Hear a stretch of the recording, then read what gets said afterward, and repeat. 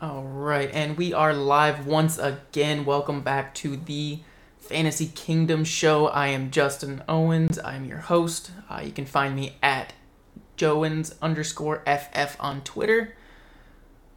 We're going to go ahead and start with the Thursday night recap. Just kind of go over what happened in the game, anything actionable from there. And then we're going to jump right into the slate of games that we have this week. I'm going to be giving one player from each team that should either be started or should be sitting on your fantasy rosters this coming week. Let's go ahead and jump right into the Thursday night recap. For Kansas City, it was a pretty quiet game for Patrick Mahomes. Definitely pales in comparison to his week one explosion. The Chargers defense does seem to be more stout, so maybe those shootouts that we expected from the AFC West every single week, they might not be happening as often as we expected. Mahomes is still a locked-in top 5 quarterback. Just go ahead and set it, forget it. You drafted him for a reason. The backfield in Kansas City does seem to be shifting a little bit. It wasn't quite a 30-30 split like it was last week. McKinnon and CEH really dominated the backfield, about a 50-50 split between the two. McKinnon did outsnap CEH, but Clyde Edwards-Helaire dominated the opportunities with almost 60% of the running back opportunities. However, I am still in the camp of trade high on CEH while you can. Week 1, 2 touchdowns, not overly sustainable. Week 2, he saved his game on a 52-yard run at the end there. Other than that, he wasn't looking very efficient.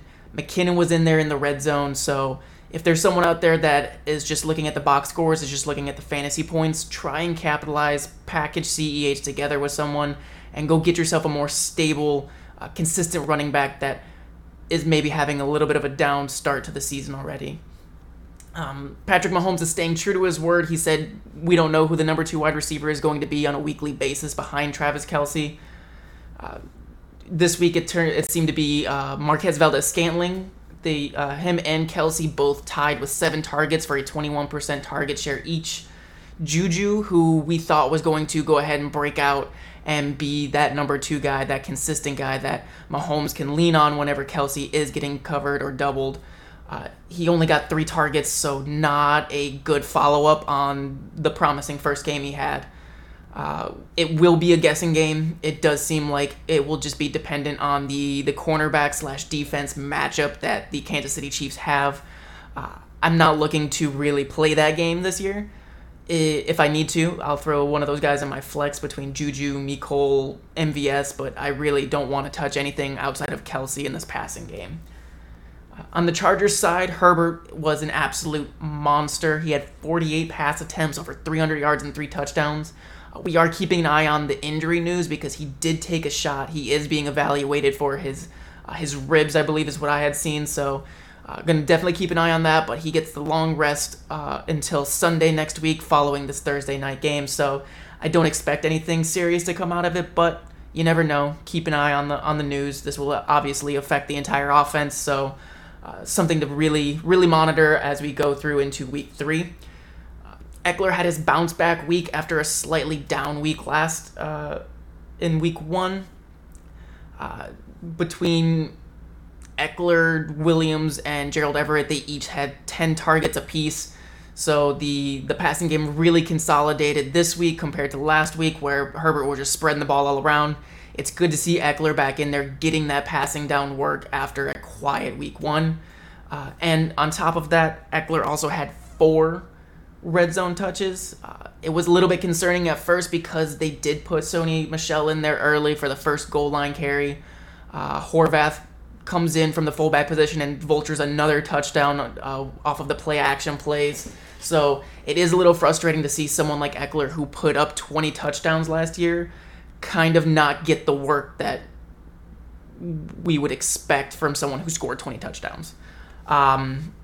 With the lack of success that they're having on the ground, not using Eckler in the red zone, I would expect to see this correct, as we did see. As I said, Eckler got 4 of the red zone touches following Sony's first miss and also Joshua Kelly's first miss in the red zone. So I expect that to go ahead and even out. Eckler's going to be fine. He's going to be an RB1 candidate, just like every year, just what you drafted him for. Nothing to worry about. Excitingly, we did get the Mike Williams bust out game again. He was another player who last week was very quiet, very disappointing for fantasy managers. But he comes out, 10 targets, as I said, 8 catches, 113 yards, and a touchdown. Just absolutely love to see it.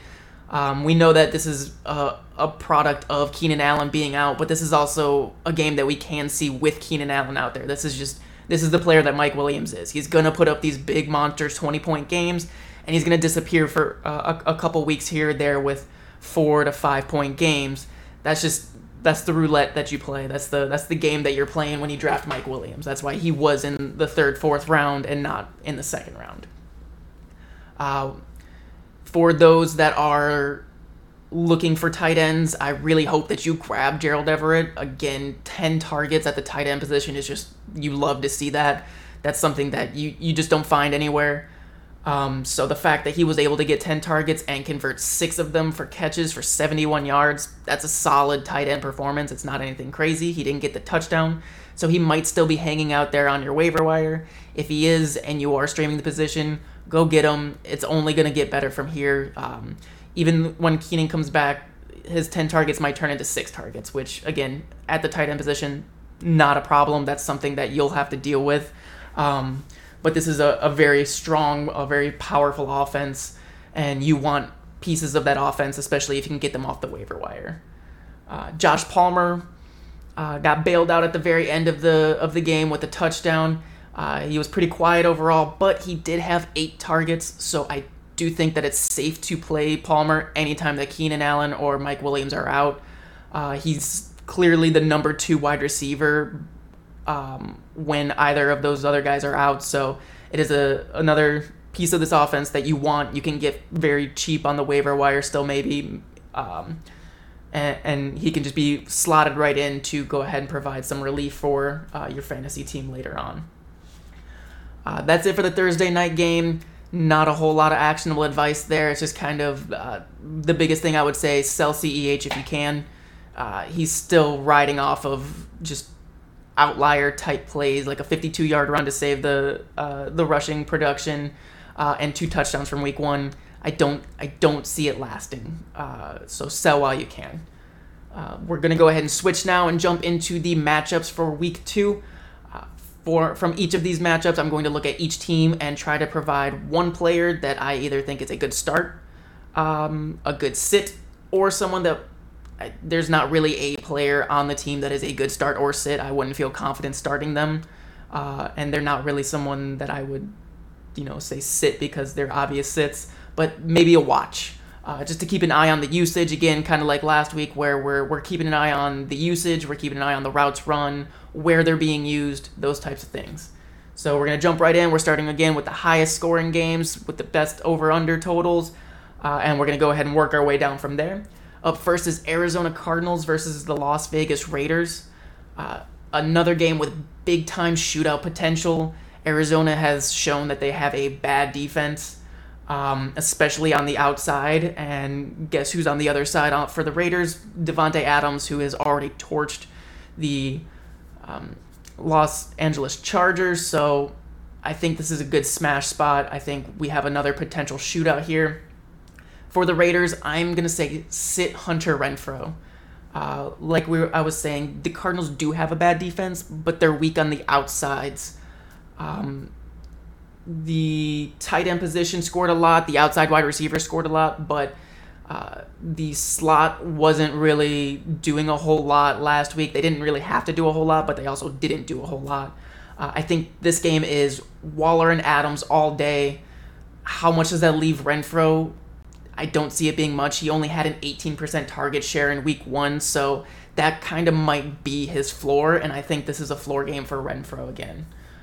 He might get bailed out with a touchdown, but that's not something that I'm willing to bet on. If I have someone that I'm considering at flex with Renfrow, I'm probably going with the other player. For the Cardinals side, I don't really have a start or sit. The starts are kind of obvious. They're very shallow right now on the offensive side, so you're starting Connor, you're starting Hollywood. But I want to continue to watch Eno Benjamin. I brought him up in week one, in the week one primer as a watch. I'm just going to continue to watch him because he did get decent usage as the RB2 behind James Conner, especially in the passing game. He got 33% of the opportunities, 4 targets, which is something you'd love to see. I'm going to continue to monitor the usage and just see if anything gives and they start to kind of siphon some of the carries from Conner and start to feed them to Eno.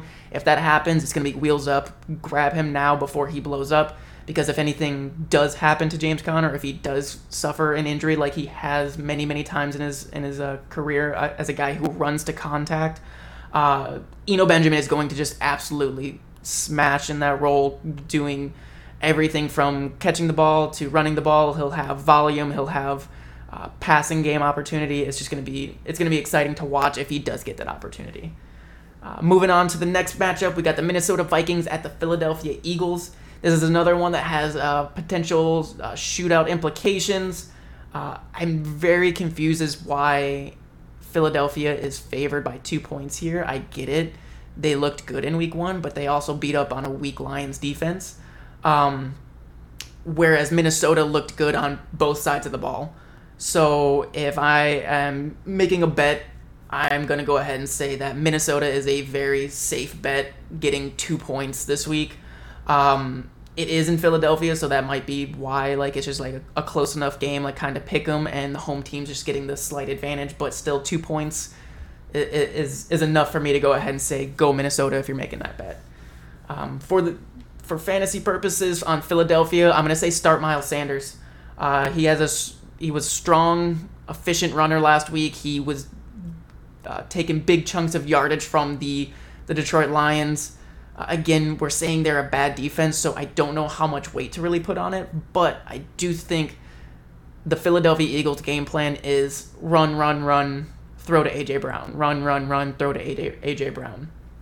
So I think it's safe to go ahead and start Sanders. He's the first man up in that backfield. He's going to get the bulk of the carries, and that's what they want to do. They want to run the ball, and the Vikings were hurt most by A.J. Dillon on the ground, so I think it's kind of a good skill match where Sanders isn't quite the runner that Dillon is, but I think the offensive line balances that out, so I think Sanders is going to be a strong start.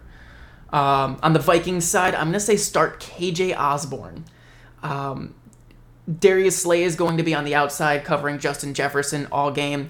That's not going to stop Jefferson, but I do think that it will lead to Osborne getting more targets out of the slot, where he was running 43% of his routes last week, which was the high on the team. It looks like he has taken over that slot role from Adam Thielen from what week one suggests.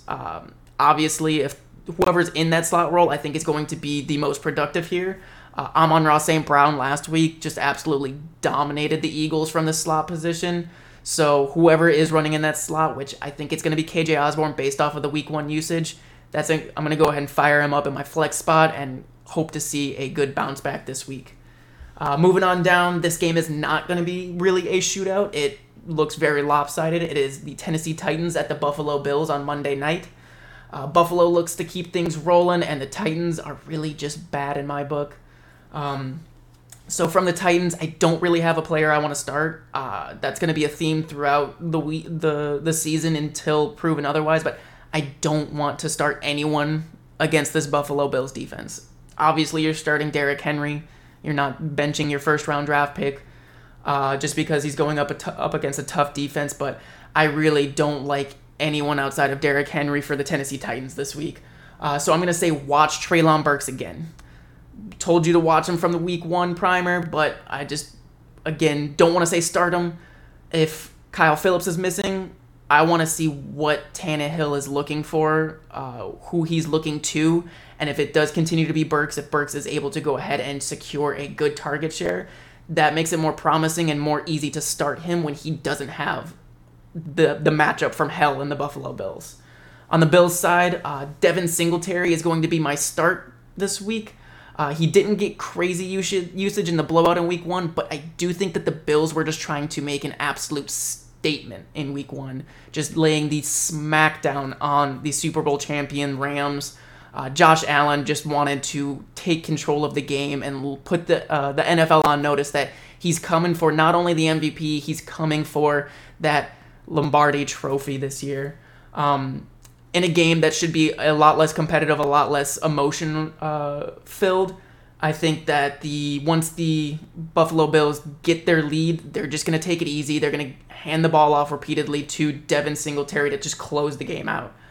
Singletary led the running backs in carries. He had 8 compared to Zach Moss's 6. And James Cook only got the 1 where he fumbled. So we'll see if that changes any. But Singletary was highly efficient with his carries. He had a 5.9 true yards per carry, which isn't great, but it's not. It's a very decent number. So I expect him to bounce back and have low-end RB2 numbers this week. Chugging right along, we're going to the Washington Commanders at the Detroit Lions, which I feel like is the sneakiest shootout game of the week. The Lions have a bad defense. I don't think the Commanders' defense is that great, especially without Chase Young. So I think that it's going to go ahead and be the highest scoring game on the entire slate this week. Again, if you're betting, if you're someone who wants to make a bet, I would take the over on this game 100%. The over-under right now is sitting at, let me double check that. The over-under is sitting at 48.5. I think that's not crazy high. I mean, the Lions put up over 30 points last week. The Commanders put up 27, I think it was. So it's definitely doable for both offenses, and I think both defenses are bad enough to allow it. For the Commanders, though, I am going to say sit Jahan Dotson. I know it's exciting. He got 2 touchdowns last week, but he only had 5 targets. And people are running out to best-case scenario saying Jahan Dotson is going to be the wide receiver 1 here. Let's slow down. That's not it. Avoid the touchdown trap. Terry McLaurin only had 4 targets in week 1, and we all know that's not going to happen every single week. That's not going to be the trend throughout the entire season. So I do expect that between a Terry McLaurin bounce back, Curtis Samuel, Logan Thomas, Dotson's going to have to earn more than a 10% target share, which he had in week 1, to be fantasy viable. He might have these games where he blows up for a touchdown or 2, but it's not something where it's going to be consistent. If he can start showing consistency and commanding targets and becoming the number 2 behind Terry McLaurin, then maybe I'll go ahead and feel confident starting him. Right now, he's a big avoid.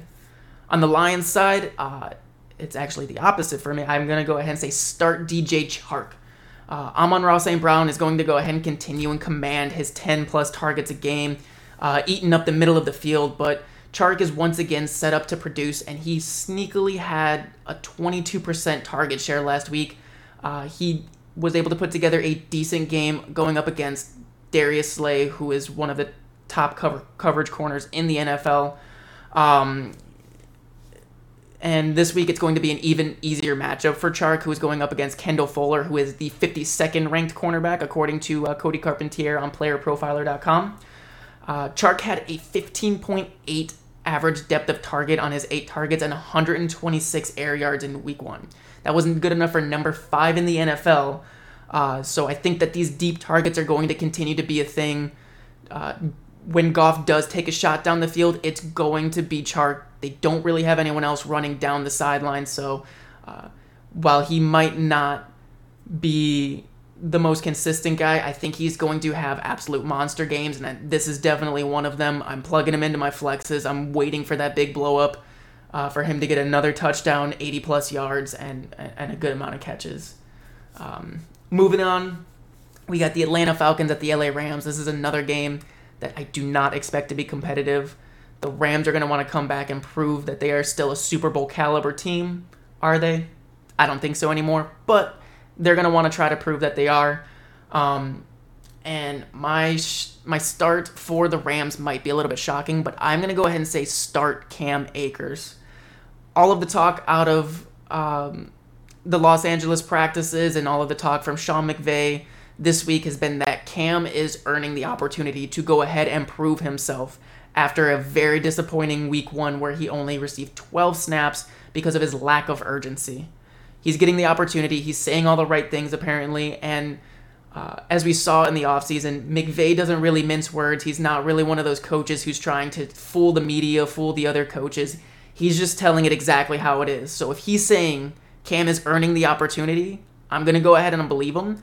And if Cam does get the opportunity and is able to get at least a 45% opportunity share in this backfield, I think he's going to come out pissed off. He's going to come out hungry to prove everyone wrong that he's hurt, he's washed, he's not like there to win. I think he wants to prove everyone wrong on that end. And against this Atlanta defense, I think he is just going to absolutely eat. On the Falcons side, I don't really have anyone that I want to start. Again, I think this is going to be an absolute blowout. The Rams are going to come out and just absolutely make an example of the Falcons, that you can't just walk all over the Rams this year again, even though that's exactly what Buffalo did. But I do want to watch Tyler Algier. He was a healthy scratch in week 1, so it's not a promising start. That's why I don't want to say to start him or anything like that. But Damian Williams did go down in week 1 in the first quarter with an injury. So Algier is looking to be active this week. We'll see how he fits into this backfield now with Cordarrelle Patterson. I do expect this game to be a lot of Patterson, so if I did have a start suggestion, it would be him.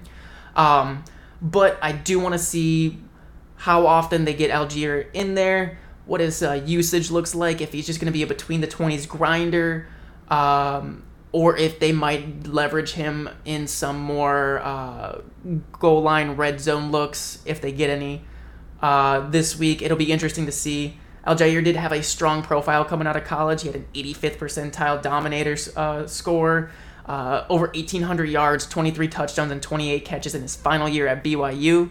So he is a guy that has potential, but we need to see what he looks like with NFL opportunity to see if he is someone that is going to be worth rostering towards the end of the season. Moving on down, the games start to get uglier and uglier here. I really don't like a lot of these matchups for fantasy this week. I think the last matchup that I would really feel confident in starting some questionable players would be the Falcons at Rams. But moving right along, we're going into the Indianapolis Colts at Jacksonville Jaguars. On Indianapolis side, I don't really have a start, but I do want to say let's watch Ashton Dulin, especially if Michael Pittman is out. We don't really know who the true wide receiver 2 is in this Indianapolis team. They're starting off with 2 very weak matchups, so we won't even really get to see what they look like in a very pass-heavy game where they might be playing from behind. But for week 1, when they did tie the Houston Texans, Ashton Dulin was the number 2 wide receiver behind Michael Pittman. He did have 6 targets, but he was also out-targeted by tight end Kylen Granson by 1, so it's not like he is the clear-cut number 2. It's kind of just a smorgasbord there behind Pittman. But if Pittman misses, we'll get a little bit more of a clear view of who Matt Ryan is looking to when Pittman's not available. Also on the plus side, all of Dulin's targets were coming downfield. He had an 18 average depth of target, so that's an absolutely insane number. If he does continue to get those deep targets and he's able to convert more of them, he will have boom weeks. We just want to see if there's going to be any consistency there. On the Jacksonville Jaguars side, I'm going to go ahead and just go right back to Travis Etienne, start him up. He almost had a monster week 1. He just had 2 missed opportunities in the red zone. One of them was a bad pass from Trevor Lawrence. One of them, he just completely dropped the ball on a out route where he could have easily walked into the end zone.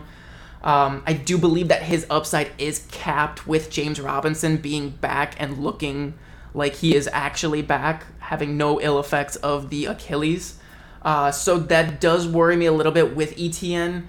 But on the flip side, he did lead the backfield in targets and routes run. So those high leverage opportunities that we're looking for, Etienne has shown that he's getting them. He's getting the passing work. He's getting some red zone work. He's getting some goal line work. So I do think that the fantasy points will follow. It was just a shaky week 1 with some missed opportunities. Moving right along, as I said, it's going to get quicker and quicker because these matchups just aren't all that sexy for week 2. So stick with your top guys, and I would say don't try to get too cutesy. But for Tampa versus New Orleans, I'm going to go ahead and say sit Tom Brady for Tampa. He's coming off of a bad week. He never, ever posts 2 bad weeks in a row. But I think that if there was a time to do it, it's going to be right now. The entire wide receiver room is missing practice. Mike Evans, Chris Godwin, Julio Jones, Russell Gage, all 4 of those guys have missed at least 1 practice this week.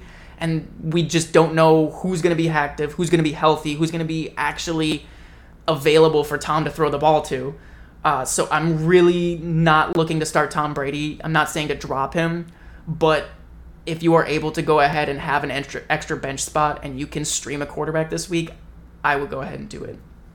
On the New Orleans side, I'm going to go ahead and say start Jarvis Landry. Most people are already going to be doing that after he had such a large target share last week and he put up a top 15 performance. I think it's kind of a given that he's going to start, but just because of where he was drafted in fantasy drafts, I'm going to go ahead and say it anyway. Olave is breathing down his neck right now, just kind of trying to siphon off some of those targets from Landry, but it's undeniable. Jameis looks to Landry in many situations, and Landry is still going to be that PPR monster that we know and love. And it doesn't hurt that Alvin Kamara is not 100%, might even miss the game. We don't know yet, but it's something to keep an eye on. Tampa Bay did seem to have a strong pass defense in week 1, but I also think that was just the Cowboys looking bad. Even before Dak went down, they just looked bad. Jameis should be able to go ahead and have a decent game. I'm not saying he's going to tear them apart, but if he plays like he did in week 1, he's going to go ahead and be able to sustain at least Jarvis Landry and one other receiver, most likely Michael Thomas. This isn't a flashy, efficiency-based play. This isn't really anything metrics-driven. It is just purely volume-driven. I think Landry's going to continue to command targets on targets on targets. Moving on to the Houston Texans at Denver Broncos. On the Houston side, I'm going to go ahead and say start Rex Burkhead. He got the work. He was one of the top waiver ads of week 1. And I do believe that Denver is going to come out similar to the Rams, absolutely swinging, trying to redeem themselves after the embarrassment they suffered in week 1. I think Vegas has this right. Denver is, Denver is still a 10-point favorite in this game against the Texans. So I think Vegas has it right with that, where it will be an absolute blowout. But that plays right into what you want as a Rex Burkhead fantasy manager. He's going to be fantasy viable just from the amount of work that he's getting. He was top 5 in running back targets last week and number 4 in running back target share with 23%. We know that Dameon Pierce isn't a pass catcher, and that was proven to us last week yet again. He only had 1 target and 11% route participation, which is both number 50 and number 59 in terms of running back statistics. The touchdown upside isn't really there, so it's not like he's a high ceiling play, but he is a very safe PPR play for your flex, for your RB2 if you went 0 RB. It's just kind of something where if you need a running back to start and you don't want to take a 0, go with Rex Burkhead. On the Denver side, I think that you can go ahead and start their running back as well, Melvin Gordon. Obviously, you're starting Javonte Williams, but as I stated before, the Broncos are looking to just absolutely come out and manhandle the Texans. And we saw that Jonathan Taylor, although he is the best running back in the league currently, he absolutely slaughtered them, putting up over 160 yards on the ground. I think that while Gordon isn't going to do that, he's going to have a ton of opportunities to just rack up yardage.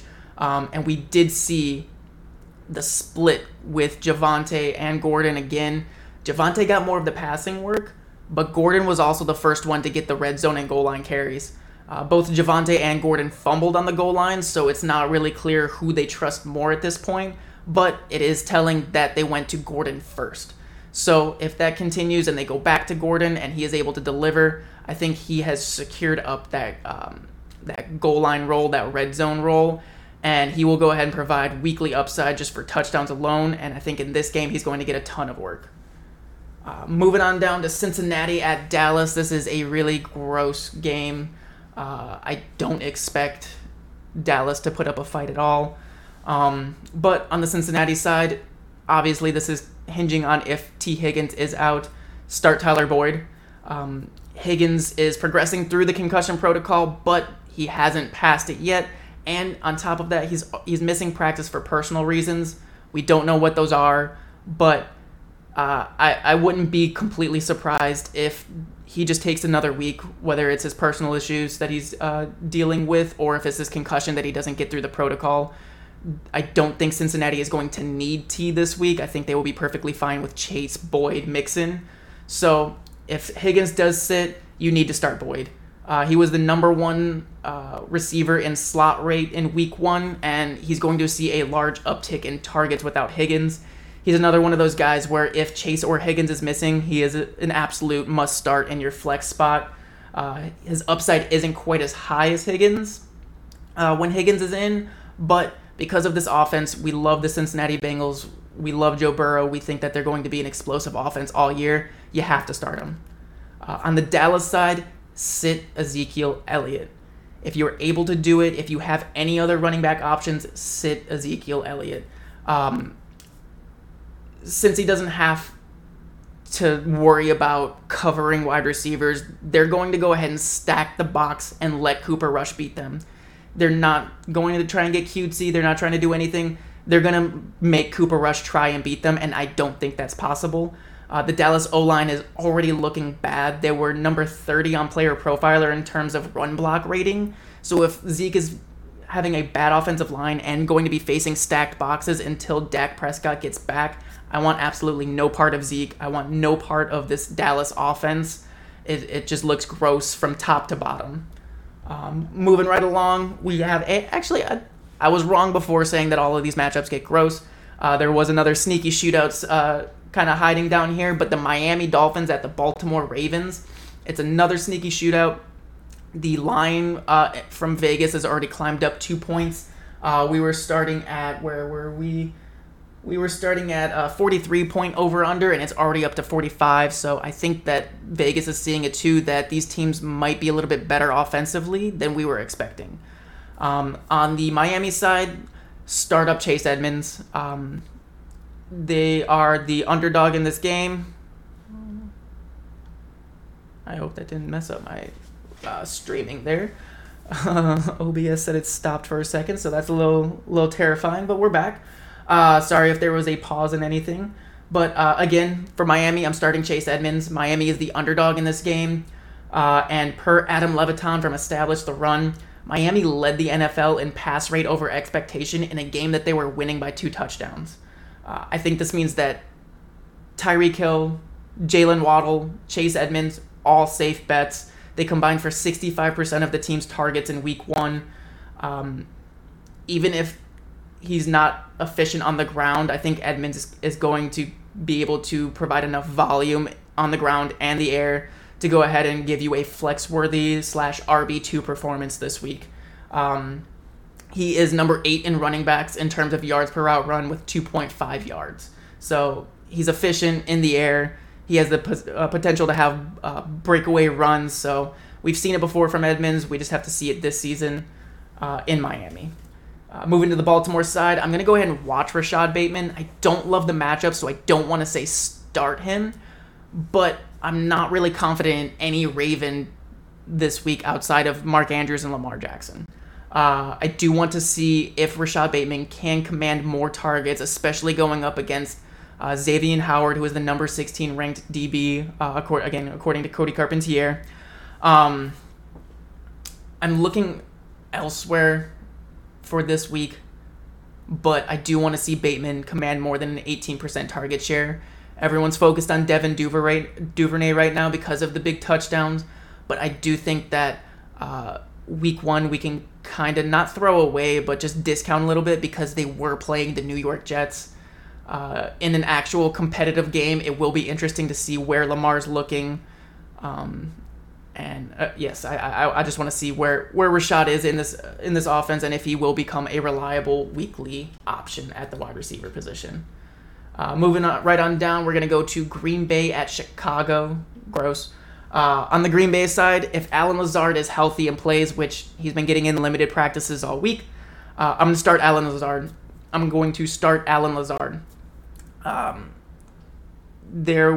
Rodgers had a pitiful game last week filled with drops and just useless production out of his wide receivers, whether it's the rookies or the dusty vets that he has on his team. So if Lazard is able to make it out there, he has built-in rapport already. He's someone that Rodgers has trusted in the past, and I think that he's going to turn to him early and often once he is back healthy. On the Bears side, I'm going to go ahead and say start Darnell Mooney. Last week in the monsoon of a game against the 49ers, I said it last week, I'll say it again, I'm going to say it even further down in the show, throw out week 1 for San Francisco and the Chicago Bears. It was not a real game. That is not a game where anything is predictive, any of those stats aren't going to help us see how either of these teams are actually. So I think Darnell Mooney is fine to go back to this week. He's going to be a very volume-dependent wide receiver, but I think that he's going to go ahead and succeed in that, go back to being the target hog in this offense. As long as the weather doesn't open back up in Chicago, I think Mooney is flex-worthy this week. Moving on along, Seattle at San Francisco. For Seattle, I'm going to go ahead and say start DK Metcalf. He disappointed in week 1 from a box score and a fantasy points perspective, but he had 7 targets and he caught all 7 of them with a 100% catch rate. And those 7 targets were good enough for a 26% target share, which is what I'm looking at here. The yardage will kind of come and go with Geno Smith at quarterback. It's not the Russell Wilson offense anymore. He's not going to be getting it aired out every single target. But in the 4 games that DK shared with Geno as the starter last season, DK finished as the wide receiver 9, the wide receiver 33, the wide receiver 12, and the wide receiver 9. So 75% of his games with Geno Smith as a starter in 2021, he was a wide receiver 1. I expect a bounce back. I think everything's going to get back on track. Seattle was mainly just kind of controlling the ball and controlling the game last week. So I do expect in games where they are trailing, where they are, once again, 8.5-point underdogs here, I think that we will see more production out of DK Metcalf as they're going to need it to stay competitive in games.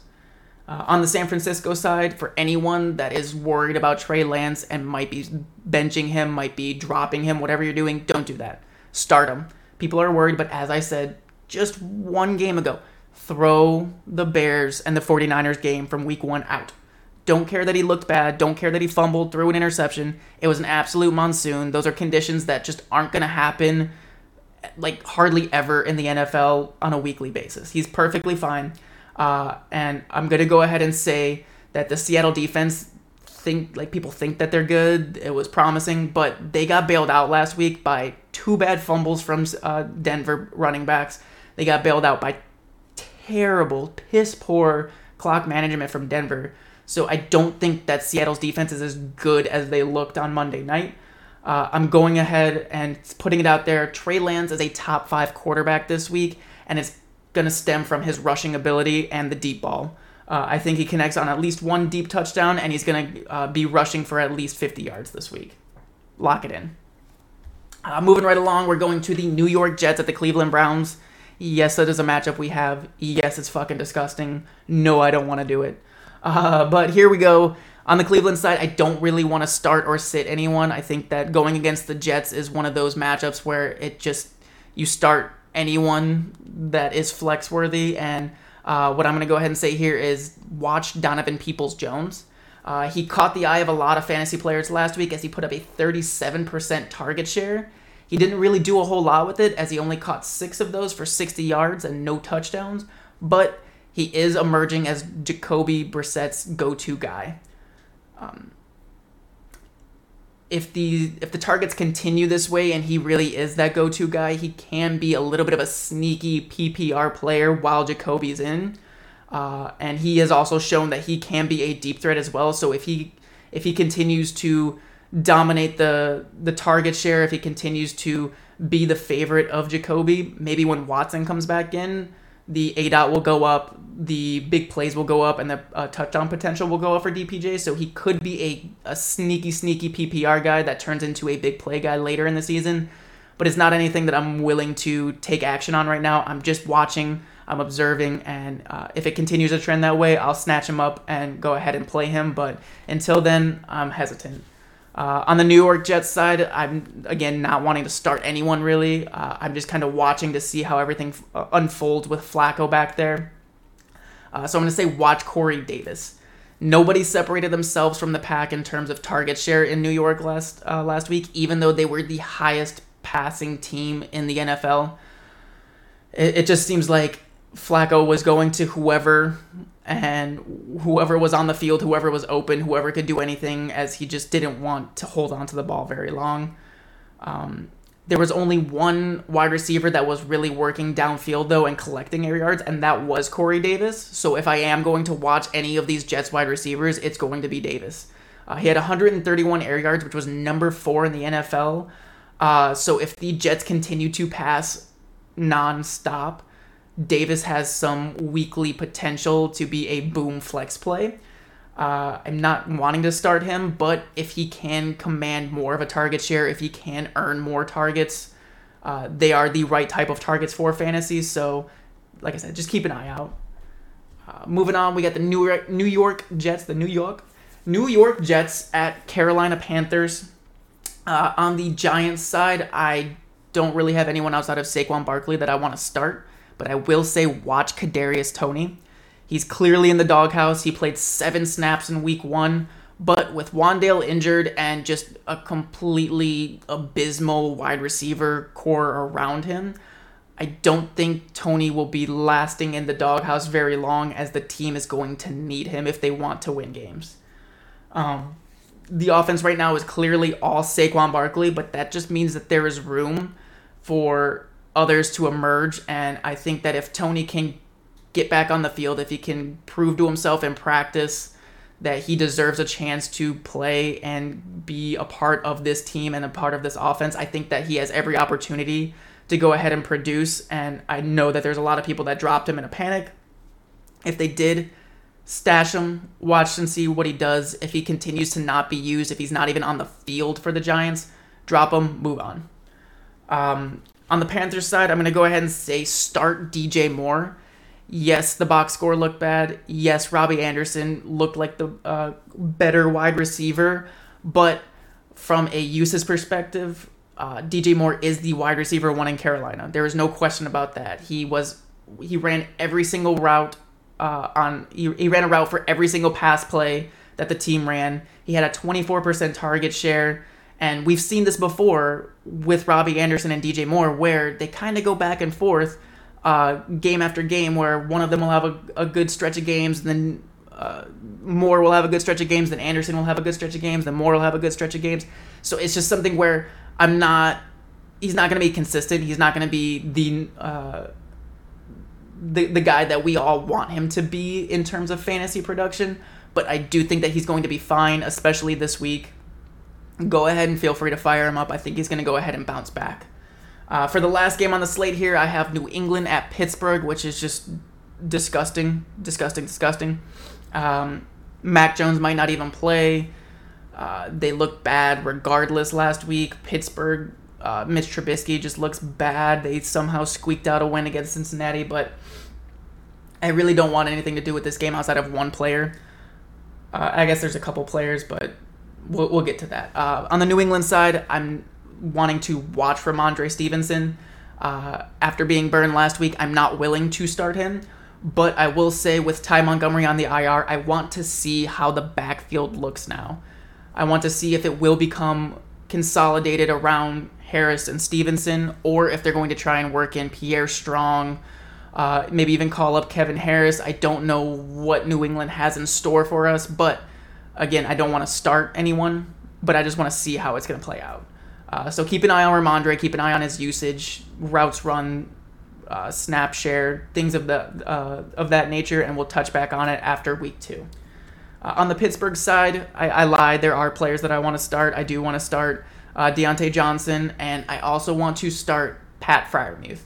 He had 10 targets in week 1, and that's something that you can't ignore. Again, as I stated with Gerald Everett in the recap, you don't ignore 10 targets for the tight end position. I don't care that it was an overtime game where there were extra plays run. 10 targets is 10 targets for tight ends. There's not many that are going to be commanding a 25% target share on their team outside of the top elite guys. So On top of that, it was the types of targets that Freiermuth was getting. He's leading the NFL right now with 3 deep targets at the tight end position. And he also had 1 red zone target thrown in there. So while we don't expect a whole lot out of the Pittsburgh offense, these are the types of opportunities that you love to see from younger, athletic tight ends. And if Freiermuth can continue to build on that and keep getting downfield targets, keep getting red zone targets, those are exactly what you're looking for blow up games from your tight end. And again, 10 targets is just a floor that you can go ahead and play and plug Pat Freiermuth on a weekly basis and feel safe, and then collect those blow up games as they happen. But that is all that I have for this week on the primer. Again, I'm going out of town this week, as I stated on Twitter, so just wanted to try and get a quick show out there. But thank you for tuning in. If you tuned in on YouTube, thank you. Go ahead and please subscribe, like the video, whatever you can.